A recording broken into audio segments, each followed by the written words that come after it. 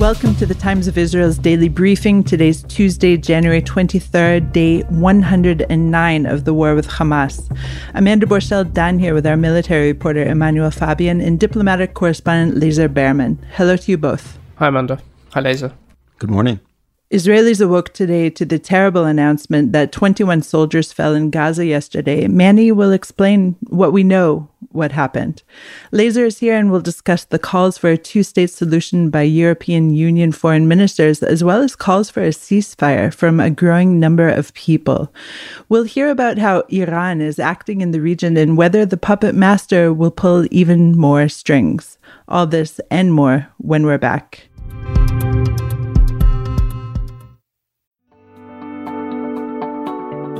The Technion Israel Institute of Technology is where some of Israel's brightest minds ask the biggest question of all.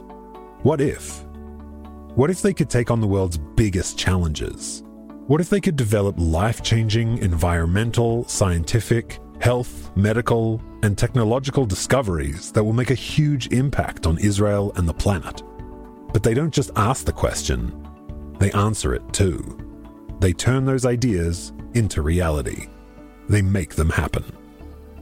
To see just some of the incredible things they've achieved, get the Technion Booklet of Wonders at ats.org/wonders.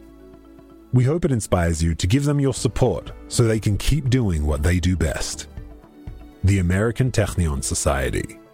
World-changing discoveries by Israel's brightest minds, made possible by you.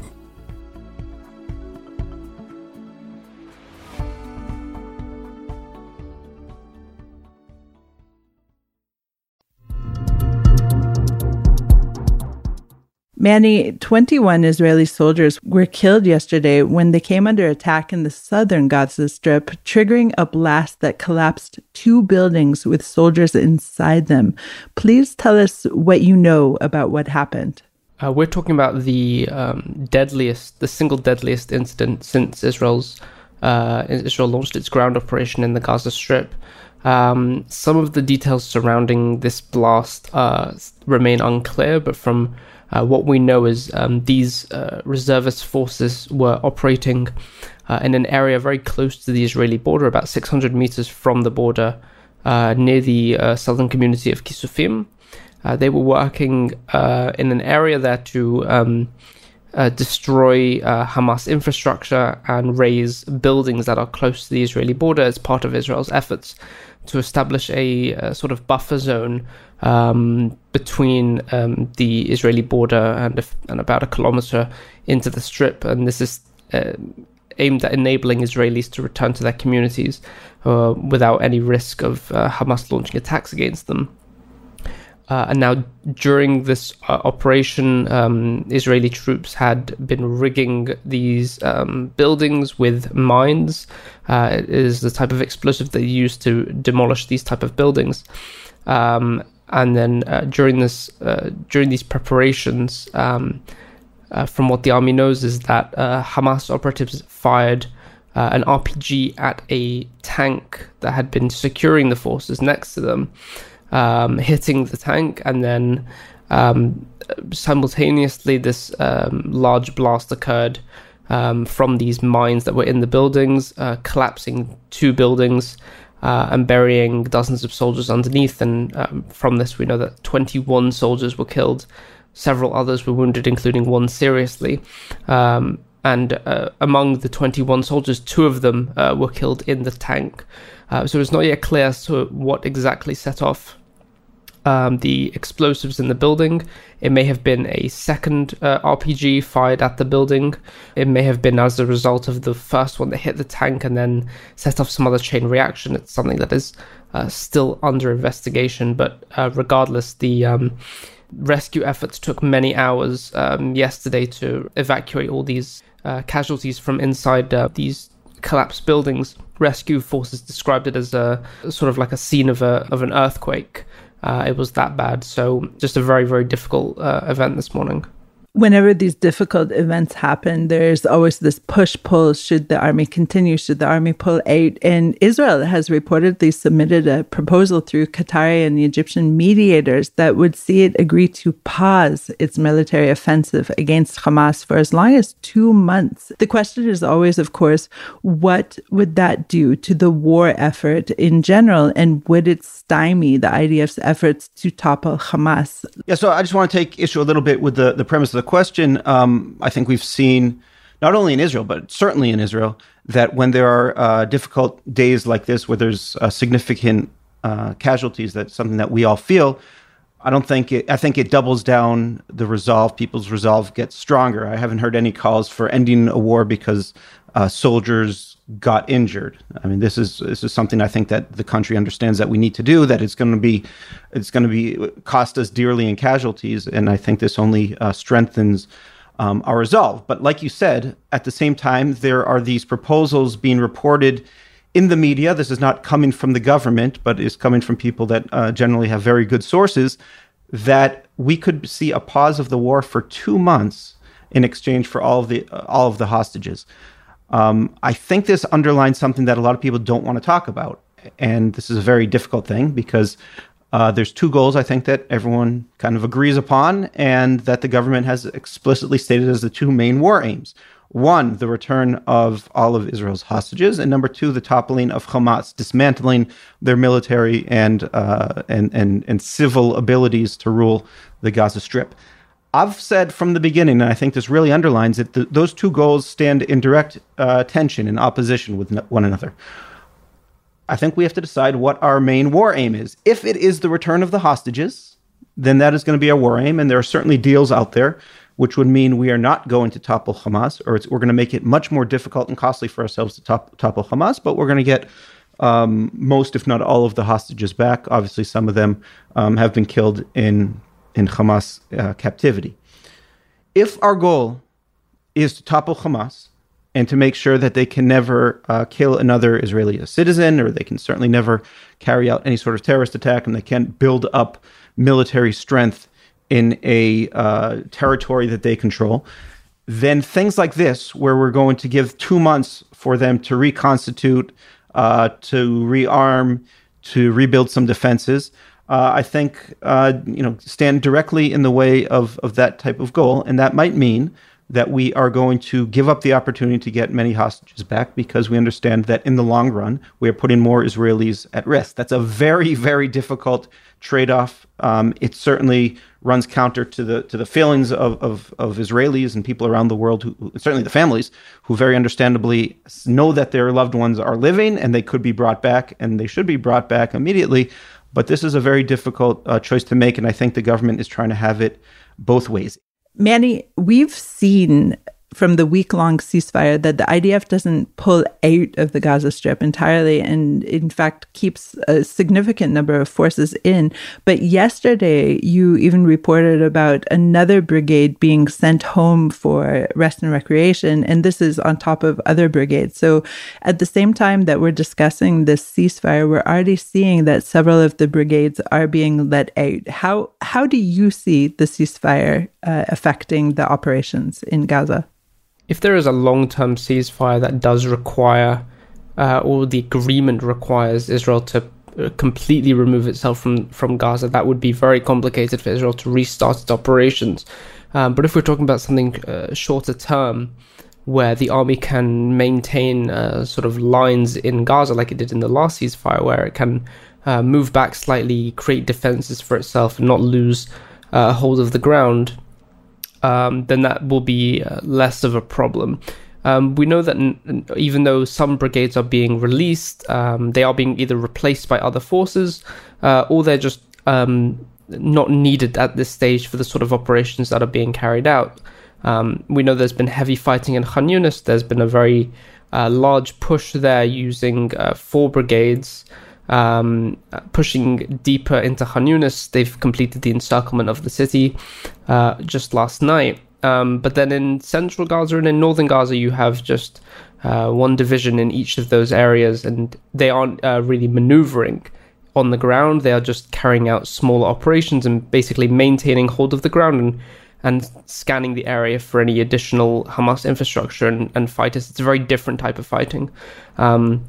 So the sort of the large push effort would only work if the army is still maintaining hold of the ground there and not pulling out completely.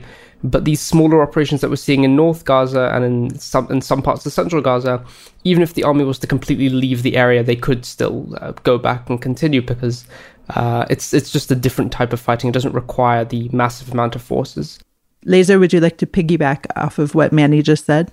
Yeah, and in addition to the tactical and operational difficulties that we would be creating for ourselves by stopping a war or a campaign for multiple weeks, possibly even 2 months, giving the enemy a chance to reconstitute and redeploy, we have to think about what's going on in the international space.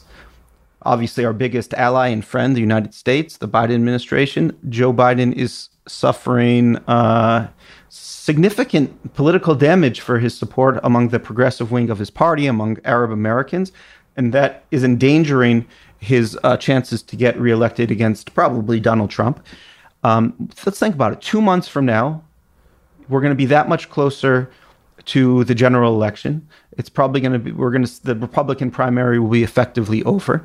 And the last thing that the White House will want to see is seeing all these scenes of damage in the Gaza Strip and more demonstrations. And he'll be blamed by these same elements of the American body politic for allowing Israel to commit, quote unquote, air quotes, this genocide.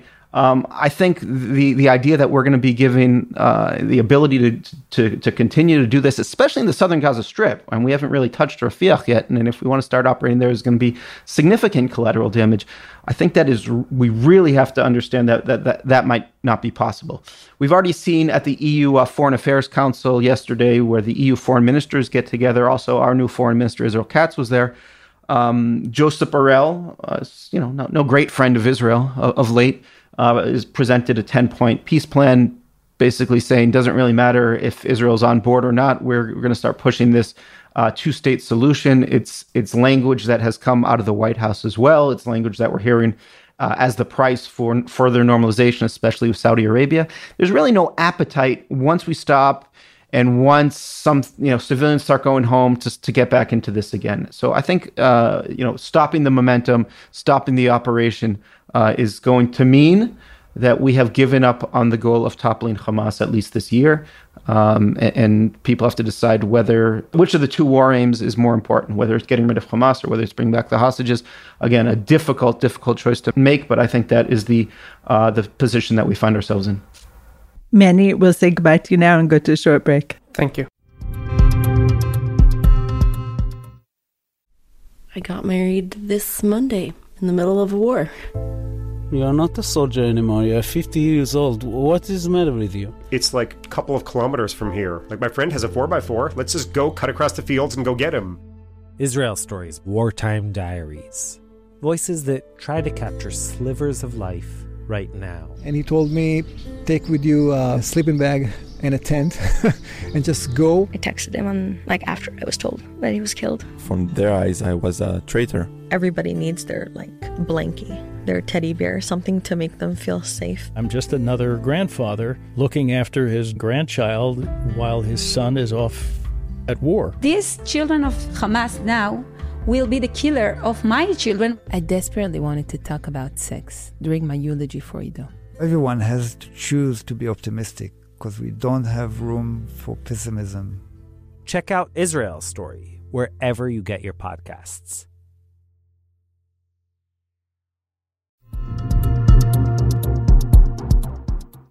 And we're back. Iran is, quote, very directly involved in ship attacks that Yemen's Houthi rebels have carried out during Israel's war against Hamas, the Navy's top Mideast commander told the Associated Press on Monday.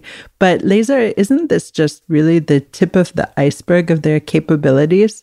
What are you seeing? So when you talk about their capabilities, I think you hit the nail right on the head in that the most effective part of Iran's capabilities is not really their capabilities, it's the capabilities of their proxy forces.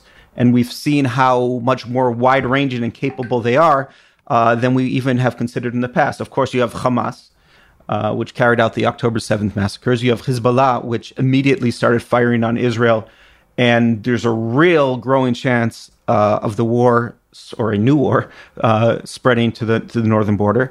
And of course, we have these Houthis that, we paid attention to the Yemen civil war, but now that they're affecting global trade, it's becoming an issue for the entire world. We have this multinational U.S.-led coalition against them as well. Certainly someone whose capabilities are built significantly by Iran. They wouldn't be able to do what they're doing without Iran. We have the Shiite militias, which were the core of Iran's strategy to have a stranglehold on the Iraqi state and then to prop up the Assad regime in Syria. And they've tried to target Israel as well. That's another element. What we see here is that Iran prefers to use proxy forces because then it doesn't have to pay the price of attacking all of these opponents in the region and beyond. But what we also saw last week was that Iran was striking three of its neighbors directly: Iraq, Syria, and Pakistan, right? Pakistan. We spoke about this. But why is it doing that? Why is it changing the way it operates? It suffered some very direct attacks on its own soil. There was that deadly attack, that ISIS attack in Kerman at the anniversary of the death of Qasem Soleimani. And there was an attack in December, which probably most people didn't notice, from this Jaish al-Adl, a Baluchi separatist group on the Pakistan-Iranian border, which killed 11 Iranian servicemen and policemen. That is why, ostensibly, they attacked into Pakistan, but Pakistan, nuclear armed power, struck back, showed that Iran can be attacked. When Iran attacks directly, Iraq isn't going to do anything. Syria's not going to do anything, but Pakistan certainly will. It shows the limits of Iranian power. And another aspect that shows kind of Iranian weakness is that they wanted to strike back at Israel. Israel's been killing IRGC soldiers and even senior commanders. And how did they strike back directly at Israel? They struck in Iraqi Kurdistan, said that there was this Mossad base that they hit. All the Kurds denied it. And that they killed this Kurdish oil tycoon who they said was selling oil to Israel. Not something that sounds especially reliable. And even so, it's no great strike to Israel. So it shows how limited, how Iran struggles to harm Israel directly. Again, what it can do is those proxy forces, but then it doesn't show its own direct power. Let's not forget, all of this is meant to drive the U.S. out of the Middle East, to show that it can affect global trade, that it can take that it can extract a price from the United States if it tries to get involved. I think it's important that the White House, even though it's an election year, shows that it is determined to be part of this region, to stop Iranian influence from spreading, and to really damage Iranian proxies. We've seen that with the Houthis. Hezbollah is a different issue, but we really need to see some resolve from the White House if Iran is going to start reining itself in, or is going to be reined in.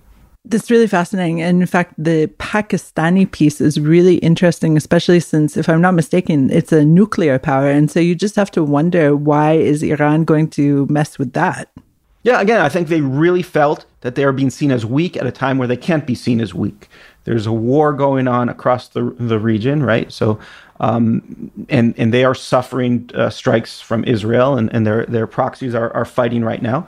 And they also have domestic opponents of the regime, whether it's Sunni, whether it's these people that want to see a return to the Shah, or just don't want to see the Islamic Republic continue. They really felt like they need to show strength. I don't think they showed strength here internally. They didn't show it to the region, but to the United States, whenever they can show that they can cause chaos in the region, you don't want to get involved, was the message to the United States. I think that does resonate. You've seen the Biden White House, even though it is attacking the Houthis in Yemen, it certainly doesn't want another Middle Eastern war on its watch before an election season. I don't think that serves anyone's, that's not what anyone in the White House wants, but I think it's a mistake if the White House shows weakness, then you're going to see more of this from Iran. Okay, on the optics of the White House, I mean, there could be some that would say, so they're joining the fight to allow my Amazon order to come more easily to my home. And where are they when it comes to human rights and where it comes to, people who are being slaughtered? So they're protecting my mercantile online shopping, but where are they in terms of protecting people? I would ask, which people are you referring to here? Are you talking about... I mean, there's people on the far left of the United States who would say Gazans are being slaughtered, and all these accusations. But let's not forget that, how many hundreds of thousands died in the Yemeni civil war, that the U.S. played some part in helping agreements come together, but it wasn't about to stop. There's limits to what the U.S. can do. If you go back to the Bush days, that was really an attempt to reconstitute the Middle East and with a human rights agenda. Biden came in with a human rights agenda as well, talked about making the Saudis a pariah state and talked tough about Turkey as well. Discovered the limits of it. He needs natural gas and oil from these countries. He needs a linchpin for American power in the region without America standing in more forces. The big ally of the Biden administration in the Middle East now has been Qatar, which of course is a terrible human rights violator, but they really have become central to U.S. aims in the Middle East, whether it's mediation, whether it's helping the Biden administration come to those deals with Iran over the past year. Human rights and realpolitik in the region, sadly, don't go hand in hand. You have to do business with some unsavory partners, and Israel does have to as well. So whether it's Egypt, whether it's the Saudis, even these Gulf countries that we love to talk about as these modern, economically they do quite well, but none of them are democracies in every way. See what happens if you try speaking out against the powers that be.